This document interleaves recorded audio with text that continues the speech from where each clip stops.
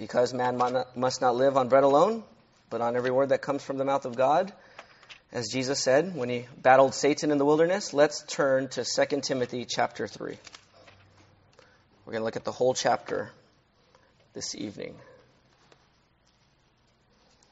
2 Timothy chapter 3, we're going to look at verses 1 through 17. Hear then the word of the Lord. But know this, difficult times will come in the last days. For people will be lovers of self, lovers of money, boastful, proud, blasphemers, disobedient to parents, ungrateful, unholy, unloving, irreconcilable, slanderers, without self-control, brutal, without love for what is good, traitors, reckless, conceited, lovers of pleasure rather than lovers of God, holding to the form of godliness, but denying its power. Avoid these people. For among them are those who worm their way into households and capture idle women burdened down with sins, led along by a variety of passions, always learning and never able to come to a knowledge of the truth. Just as Jannes and Jambres resisted Moses, so these also resist the truth. Men who are corrupt in mind, worthless in regard to the faith. But they will not make further progress, for their lack of understanding will be clear to all, as theirs was also. But you have followed my teaching, conduct, purpose, faith, patience, love, and endurance, along with the persecutions and sufferings that came to me in Antioch, Iconium, and Lystra. What persecutions I endured, yet the Lord rescued me from them all. In fact, all those who want to live a godly life in Christ Jesus will be persecuted. Evil people and impostors will become worse, deceiving and being deceived. But as for you, continue in what you have learned and firmly believed. You know those who taught you, and you know that from childhood you have known the sacred scriptures, which are able to give you wisdom for salvation through faith in Christ Jesus. All scripture is inspired or breathed out by God and is profitable for teaching, for rebuking, for correcting, for training in righteousness, so that the man of God may be complete, equipped for every good work. Father, we are asking now, like we asked you this morning, like we ask you every time we read your word, whether together or by ourselves, we ask for your help. We ask that you would open our eyes to see wonderful things here in your word, that you would incline our hearts to your testimony and not to material gain. We pray that you would unite our hearts to fear your name. And we ask, Father, that you would satisfy us this evening with your steadfast covenant love, so that we might rejoice and be glad in you all of our days. Help us now, we pray. In Jesus' name, amen. Well, as we've been going through 2 Timothy, I still contend that the main burden of Paul is 2 Timothy 1 verse 8, which says, "Don't be ashamed of the testimony about our Lord, or of me his prisoner. Instead, share in suffering for the gospel, relying on the power of God." I think that's the main theme of the letter. Paul's going to die, and he wants to make sure that the gospel ministry continues past his death, which means he's going to need to raise up ministers, and that's Christians, who are willing to suffer, because that's what it's going to cost to bring the gospel to the neighborhoods and to the world. And so that is his burden here, and he's continuing to equip Timothy and encourage Timothy to be bold and courageous, and he's encouraging Timothy to keep his ministry ablaze as he sends him out and as he sends us out. And so here in chapter 3, we get 3 more steps to this gospel ministry. I really have 4, but the 4th step we'll pick up next week because it's in chapter 4, verses 1 through 5. Here are the 4 steps Paul gives us in this chapter and into the next chapter. Know the times. Avoid specific people. Continue in what you've learned. That's verses 14 to 17. And then next week we'll cover declare or preach the word. You know that famous passage where Paul says, before God and before Christ Jesus, who is going to judge the living and the dead, and before his appearing, and his kingdom. Preach the word. Be ready in season and out of season. We'll talk about that next week. But we're going to focus on 3 this evening. And it's know the terrible times, avoid specific people, and continue in what you have learned. So let's look at those one at a time for our evening meditation. Number 1, know the terrible times. And this is verses 1 all the way to verse 9. Or actually, this goes even further, I think. This goes 1 to 5. Know the terrible times, verses 1 through 5. And so he says, what kind of people will there be in the last days? By the way, before we get there, when did the last days begin? Does anyone know when the last days begun, according to the Bible? Genesis, that's a good guess. Okay, not quite that early. The last days begun with the cross of Christ, the death and resurrection of Christ. So from Jesus' first coming, specifically his death and resurrection, you could even say his incarnation, all the way until his second coming are the last days in the Bible. Now, that doesn't mean there's not going to be specific tribulation or things like that at the very, very last days. John says about the last hour of the last day, and then you can talk about the last minutes of the last day. But the last days begun even in the first century. In Paul's time, in 1 John, John says it's the last hour. And that was 90 AD. We're in 2015 AD, and so we're still in that last hour. So that's the last days from verse 1. And what's characteristic of the last days? What are people going to be like? Lovers of self, lovers of money. We're going to look at all these and say a brief word about each, but lovers of self, lovers of money, proud, boastful. And there's a long laundry list of different characteristics and characters, types of people that are going to be there. Now, I preached this text before, but I just want to show you that we're continually learning and we're refining and growing. Because last time I preached this as the people in the world, people in our culture. And certainly these are people in our culture. But look at verse 5. Verse 5 says that these people are holding to what? A form of what? A form of what? Godliness. So they're pretending, or maybe not pretending, they're showing forth this form of being godly, of worshiping God, of loving God. In other words, it's not just people in the culture, it's even people in the churches. In the last days. And if you read 1 John, that's what he talks about in 1 John as well. So it's even people in the churches. You notice Paul, he's about to die. When you're about to die, you kind of let all the filters go, right? And you just say what you think because you're going to go anyways. And so you're just going to explain, here's what's going on. And so he's just saying, hey, Timothy, you're a pastor, you're in Ephesus. You need to know what's going on. Here's what's going on. In the last days, even in the churches, they're going to hold to this form of Christianity. But really, if you read this list characterizes them more than the fruit of the Spirit. So let's look at this list that Paul is referring to here. Lovers, in verse 2, these people will be lovers of self. Now, everyone loves themselves, actually.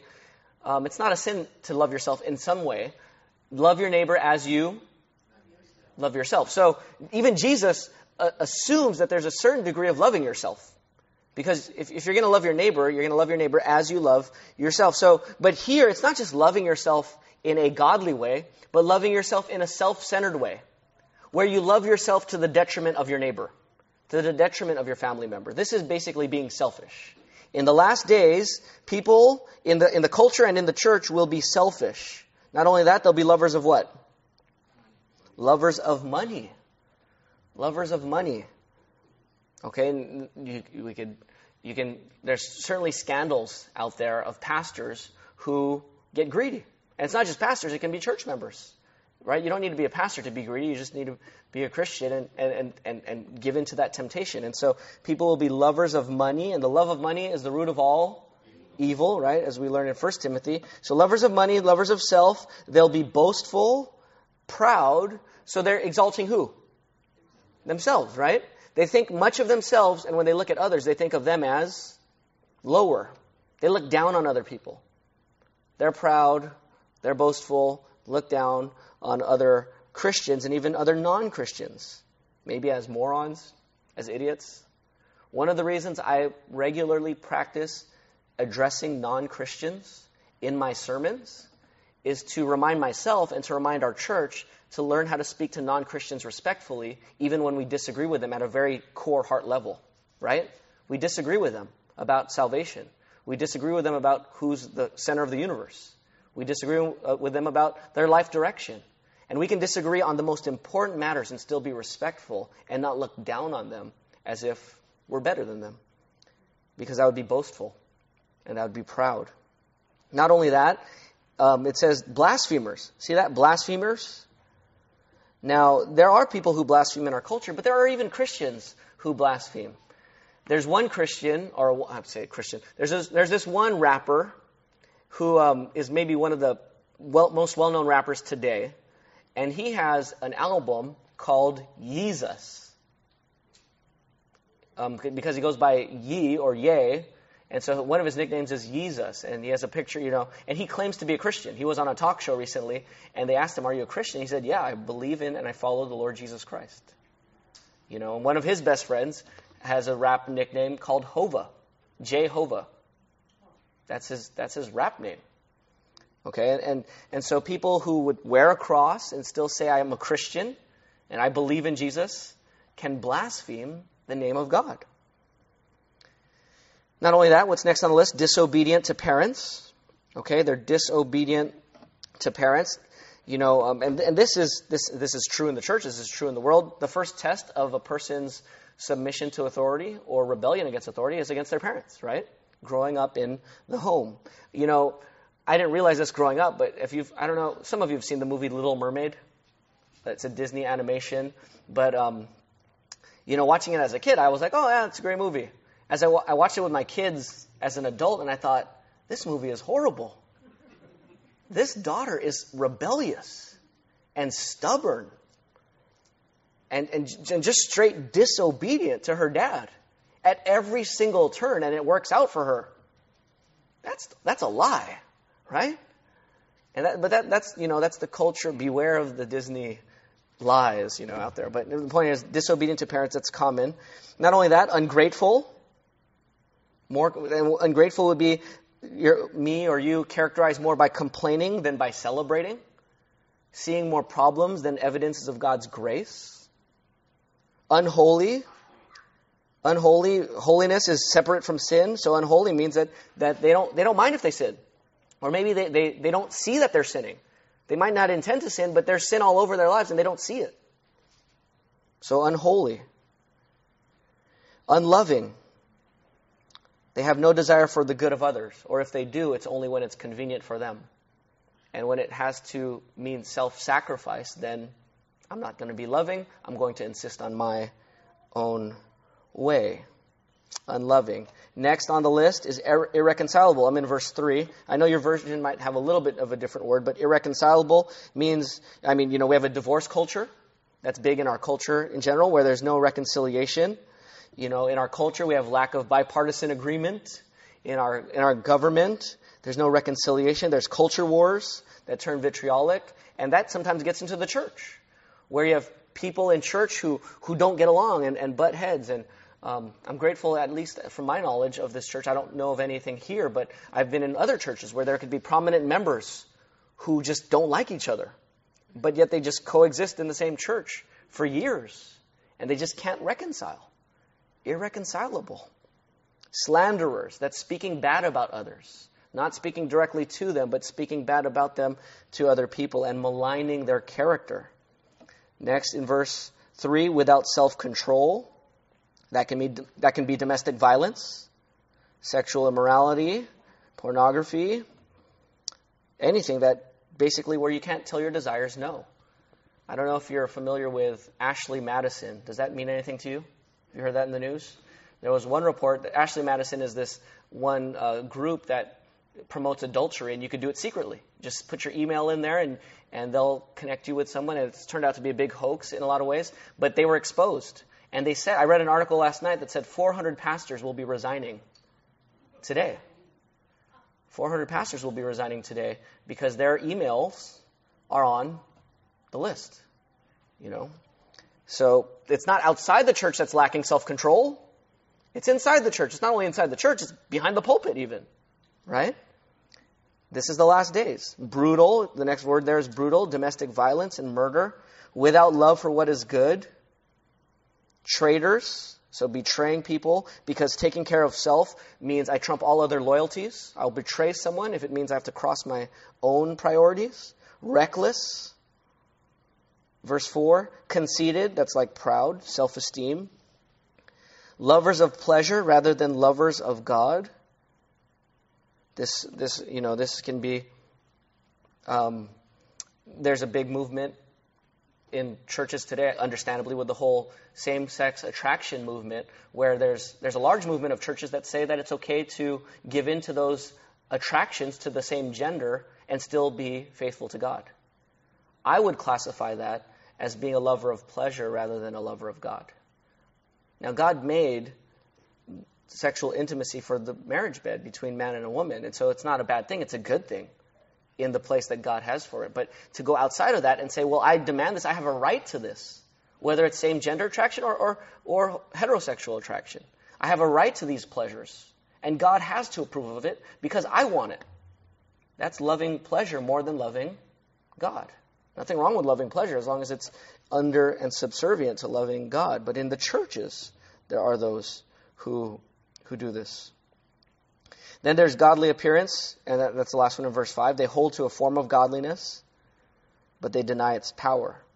So they have all the right boxes checked in their Christian life, but there's no real transformation in their heart. There's no deep love for God and deep love for people and denying of themselves. That's what's going to happen in the last days. The churches are going to be confronted with this, and Satan wants to produce and perpetuate this confusion, not only in the culture, but even inside the church. And so Paul tells us in verse 1, what's the command? Know the times. Understand the times we're living in. Do not be fooled by the times. That's verses 1 through 5. So that's number 1. Know the terrible times we're in. Number 2, keep some distance from godless people. Keep some distance from godless people. Now, you need to love godless people because we want them to know the gospel, right? You have to love even everyone, whether inside the church or outside the church. You can't be completely stiff-arming them because that would be unloving. But there has to be some measure of distance from godless people. Why? Paul gives us, let's see here, in my notes I have 3 reasons why you're to keep some distance from godless people. Number 1 is in verses 6 and 7, because they deceive people. Look at verse 6. For among them, in these churches, are those who worm their way into households and capture idle women, burdened down with sins, led along by a variety of passions, always learning and never able to come to the knowledge of the truth. So what are some of these people doing? Not all of them, but some of these godless people in the churches are actually deceiving people. They're tricky. They worm their way into households. They worm their way into certain people, and they can garner together a group. They trick people, idle women, burdened down with sins, led along by a variety of passions. They capture them. They're tricky. They're convincing. And so you need discernment to spot them so that you're not deceived by them. And I would give you 3 tests. If you want to test me, which you should, and test other people, there are 3 tests you give to someone to find out if they're godly and whether you can trust them or whether they're deceptive. And here are the three tests. 1 is biblical truth. Are they being biblical? If they're not being biblical, you can basically eliminate them from trusting them, right? In the church. Number 2, though, is character and holiness. Are they fighting sin in their own lives? Is there a sense of humility and holiness? If not, then write me off, right? And then the 3rd one is the effect of their ministry on the church and the lost. Are other people being brought closer to Christ through their ministry or not? So check their biblical truthfulness, check their character, and check the effect of their ministry on Christians and non-Christians, because they deceive people, so you need to keep a certain distance. Second reason why you need to keep a certain distance is verse 8. Look at verse 8. Just as Jannes and Jambres resisted Moses, so these also resist the truth, men who are corrupt in mind and worthless. So why should you stay away from them? Because they're like the opponents of old. Jannes and Jambres. Now, if I was rich and money wasn't a problem for me, I would, not that it's a problem, but if I had all kinds of money to spare, I'd say, I'll give $100 to someone who can say who Jannes and Jambres are from the Old Testament. I'm not going to do that, but does anyone know who Jannes and Jambres are, who resisted Moses? Old Testament quiz here. Some of you went through Old Testament survey and you're saying, PJ, you never taught us who Jannes and Jambres are. And you're right, I didn't. You know why? Because their names are not in the Old Testament. So who are Jannes and Jambres if their names are not in the Old Testament? Well, according to Jewish tradition, Jannes and Jambres were the magicians who copied Moses' tricks, or, the miracles of the staff turning into a snake. That's Jannes and Jambres. They resisted Moses. And so Exodus 7:11 says this. It doesn't mention their name, but it talks about them. Exodus chapter 7 is where their story is. Exodus 7:11, it says, "But Pharaoh called the wise men and sorcerers, the magicians of Egypt, and they also did the same thing by their occult practices." In verse 22 it says, "But the magicians of Egypt did the same thing by their occult practices. So Pharaoh's heart hardened, and he would not listen to Moses and Aaron, as Yahweh had said." So Jannes and Jambres, they said, so if here's Moses saying, God is real. You know how God's real? Throw the staff on the ground. Turns into a snake. And then Pharaoh says, oh yeah? Jannes, Jambres, come here. They throw their staff on the ground. It turns into a snake. Now what does Moses' staff do?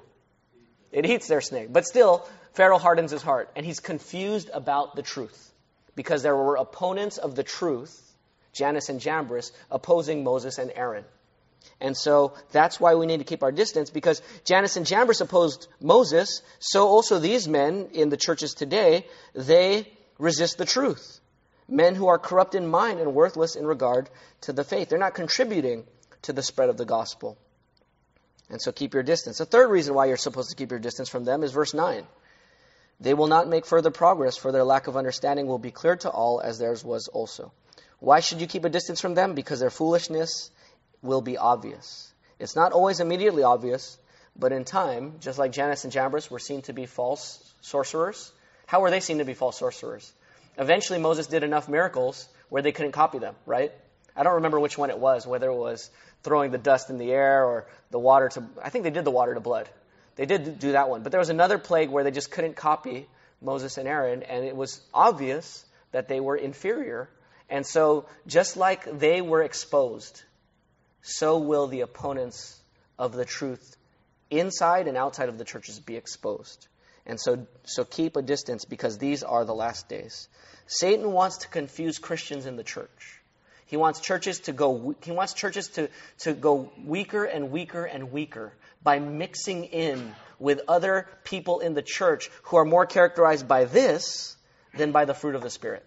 And the more you have that in more and more churches, the gospel grows dimmer and dimmer as a light in the culture. And so Paul says, avoid these people. Avoid them. Satan wants syncretism. Do you remember what Jesus said in Matthew 24? Let me just read it to you. Matthew 24, 8 through 14, Jesus says, he's talking about the last days. "All these events are the beginning of the birth pains. Then they will hand you over for persecution, and they will kill you." Jesus is talking to his disciples. "They're going to kill you. You will be hated by all nations because of my name. Then many will take offense, betray one another, and hate one another. Many false prophets will rise up and deceive many. Because lawlessness will multiply among God's people, the love of many will wax cold," right? You know that. The love of many will grow cold. "But the one who endures to the end will be saved. This is the good news of the kingdom. This good news of the kingdom will be proclaimed in all the world as a testimony to all nations, and then the end will come." Jesus said he's going to come again. But before he comes, there's going to be false prophets and the deception of many and the love of many who say they love Jesus have cold hearts. So, that's why we say, secondly, keep some distance from godless people, lest you be like them. Okay, now obviously you still have to love them and engage them, but still keep some distance. So number one, know the times we're living in. Terrible times in these last days. Outside the church and inside the church. Secondly, I said keep some distance from them. And thirdly, lastly, for our time together today, continue in the faith. Continue in the faith. Look at verse 10.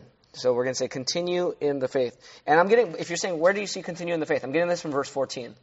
Look at the command in verse 14. "But as for you, Timothy, continue in what you have learned and what? Believed." Okay, so continue in the faith. Now let's go back to verse 10. Why do we need to continue in the faith? Why do we need to continue? Why not just give up? 4 reasons why we need to continue. Number 1, verses 10 through 12, because you know that the godly will suffer. So you have to continue, Timothy, because you will suffer. Look at verse 10. You have followed my teaching, conduct, faith, patience, love, and endurance. Now, if you follow Paul and copy Paul in his faith, love, patience, endurance, conduct, purpose, and teaching, what did that get Paul? Where did this end? Where did this get Paul? This lifestyle. Killed, right? In jail first. Where's he writing from? He's writing from prison, and then he's going to get killed. And so, if Timothy's going to follow Paul in this lifestyle, where's Timothy going to end up? In jail, probably, or killed. Certainly persecuted. And that's why when you get to verse 11, he says, Timothy, you followed me along with persecutions and sufferings that came to me in Antioch, Iconium, and Lystra. What persecutions I endured, yet the Lord delivered me from them all. Timothy was there. Timothy witnessed a lot of them. Timothy visited Paul in prison. And so verse 12 gives the principle. In fact, all who want to live a godly life in Christ Jesus will be persecuted. So if you follow Paul in his teaching, faith, conduct, purpose, love, patience, and endurance, if you follow Paul like that, and you want to live a godly life in your life, guess what you're going to have from people? Persecution, opposition. Like Jesus said, woe to you if all men speak well of you. They don't all speak well of Jesus. If you don't create any opposition in your life, Paul says everyone who desires to live a godly life in Christ Jesus will be persecuted. The only way you could not do that is to stay at so much peace with everyone that you're not willing to live a godly life that might get you in trouble with people. But if you want to live a godly life, it's going to get you in trouble with non-Christians and sometimes even with Christians. And yet, you have to push through and continue in the faith because you know that the godly will suffer. Not only that, why else should you continue in the faith? Verse 13. Because you know that that godlessness is going to get worse. Look at verse 13. Evil people and impostors will become what? Worse. Deceiving and being deceived. So these evil people and impostors, fakers, they're not only, they're deceiving people, but not only are they deceiving people, they're also being what? Deceived. In other words, they can have, listen here, these people can have good intentions. They're not necessarily self-consciously deceiving others. Because they themselves are what? Being deceived. So they don't even know that they're deceiving others. Because they themselves are being deceived. Just like we learned this morning, that there are some who are captured by Satan to do his will. And they're not in their senses yet, it says. And so it's the same thing here. They're being deceived, and so they might have good intentions, and yet they lead people away from Jesus. Now, this is not just among pastors, though I could give you some pastors. I mean, I have a few that I wrote down here in my notes. I said this last Sunday morning. Danny Cortez from our association, who is very popular now among the world because of his teaching on homosexuality.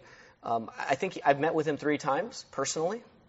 I've met with him at Starbucks and at another place and with the association leaders. And I wouldn't say that he has bad intentions. As best I can tell, he seems like a warm, caring man.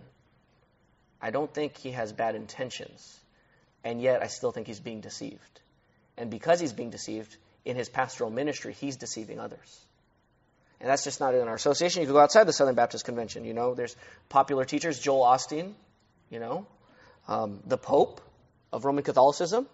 I'm not saying he has bad intentions. I don't know him.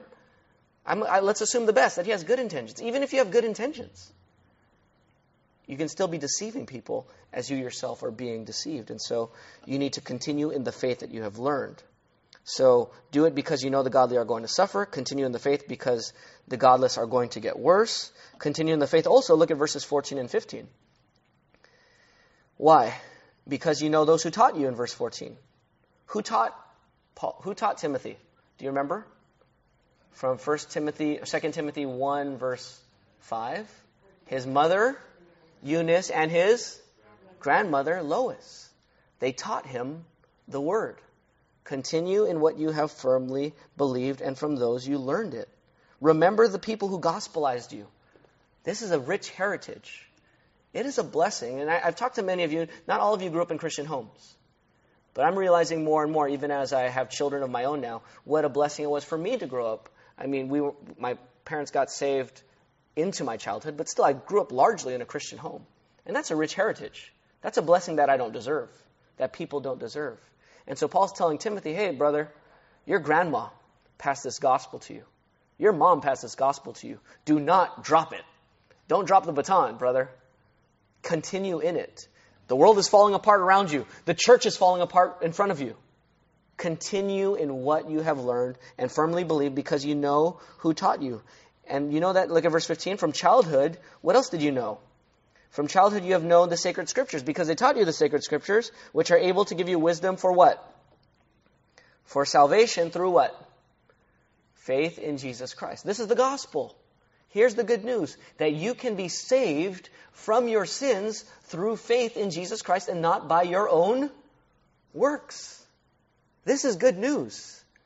It's good news that you don't open your Bible and then out rolls a checklist that rolls a few pages down and you got to start checking the boxes of all the different things you need to do so that you can be saved. The good news is that God sent His Son to die on the cross for our sins and rise from the dead, and it's His work that saves us. You know you're still saved by works? It's just not your works. Whose works save you? Christ's works, right? By grace through faith in Jesus. I trust your life. I trust your death. I trust your resurrection counted for me. And you taking my sin on you. And as I trust in Christ and turn from my sins in repentance, I'm saved. And where did Timothy learn that? From the Scriptures. So if you're not a Christian here, that's the good news for you. The good news is we don't have a to-do list for you. We just say, trust in Jesus and turn from your sins, calling on Him to save you, and you'll be saved. That's the gospel. That's the good news. And what did they teach him? They taught him, they taught him the Scriptures, which give him wisdom for salvation. But also, what else do we learn about the Scriptures? In verses 16 and 17. All Scripture, this is a very famous passage, right? All Scripture is what? Inspired by God or breathed out by God.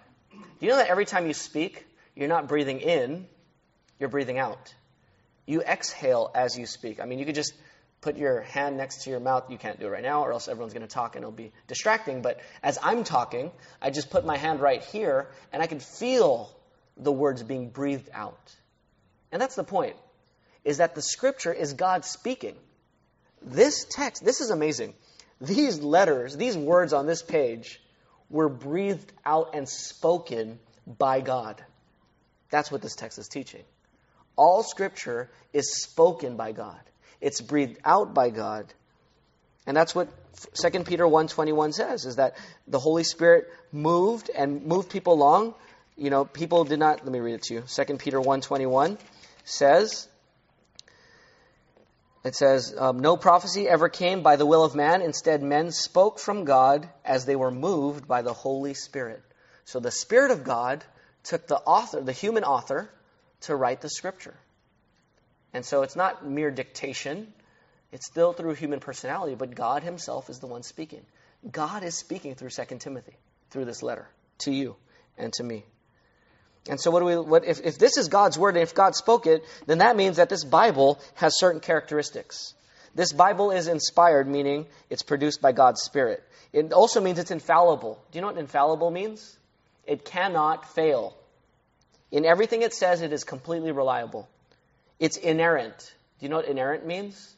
Without error, completely truthful to reality in the original manuscripts. Now, I'm not talking about my Christian Standard Bible translation or your King James Version or whatever English translation you have. And I'm not even talking about your Greek copy. If you have a copy of the Greek New Testament or the Hebrew Old Testament, what we're saying, what the Bible and what Christians have taught over the years is that the original manuscripts are inerrant, not necessarily the copies.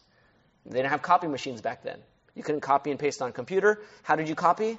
By hand. And therefore, there were errors in some copies. But we know where all the errors are. That's the good news. And so we know what God's Word says. But here's the point, is that the Bible and the original manuscripts are inerrant, without error. They are authoritative, which means that when Scripture speaks, God speaks, and you're accountable to what it says. If you disobey a command of the Bible, you disobey God. And you are accountable to God, and He will hold you accountable. And He will hold me accountable. It's authoritative. And it's clear. God speaks in a way that we can understand. Now you're saying, PJ, I don't understand everything in the Bible. Well, the main things in the Bible are the plain things, and the plain things are the main things. And lastly, we learn that the Bible is sufficient. What do I mean by sufficient? I mean that the Bible is enough. Enough for what? Is the Bible all we need? Depends on what you say by all we need. When I say the Bible is sufficient, it gives us all the instruction we need for a specific thing. I'm sorry? To be saved, to live a life of godliness, for every good work you ever need to accomplish, this is all you need. But I'm not saying this is all you need to learn how to cook. Right? This is not a cookbook. It's not going to teach you how to fix your car. Right? You go to someone else for that. You go to Jim for that. If it's not telling you how to do plumbing, you go to Tony for that. Right? You're not going to get it here. This is sufficient for a specific purpose. What purpose is that? Verse 16. All Scripture is breathed out by God and profitable for what? For teaching.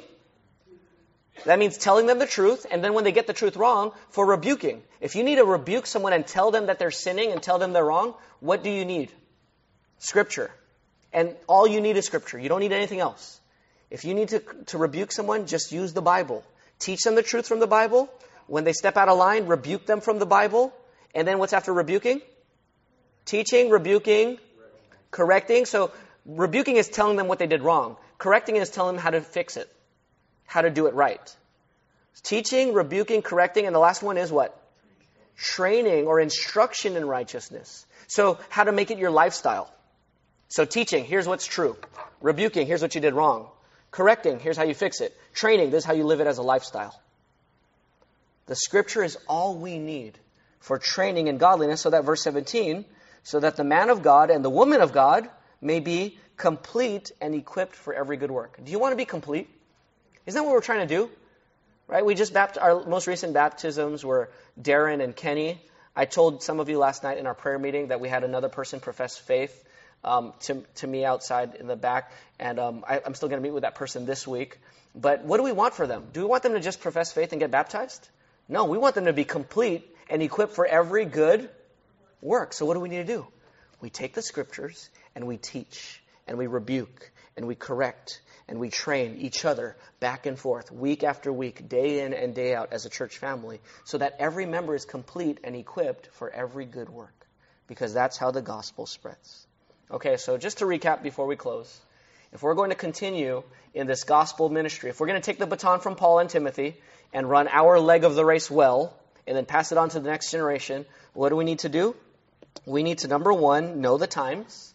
Know the times we live in the church and in churches.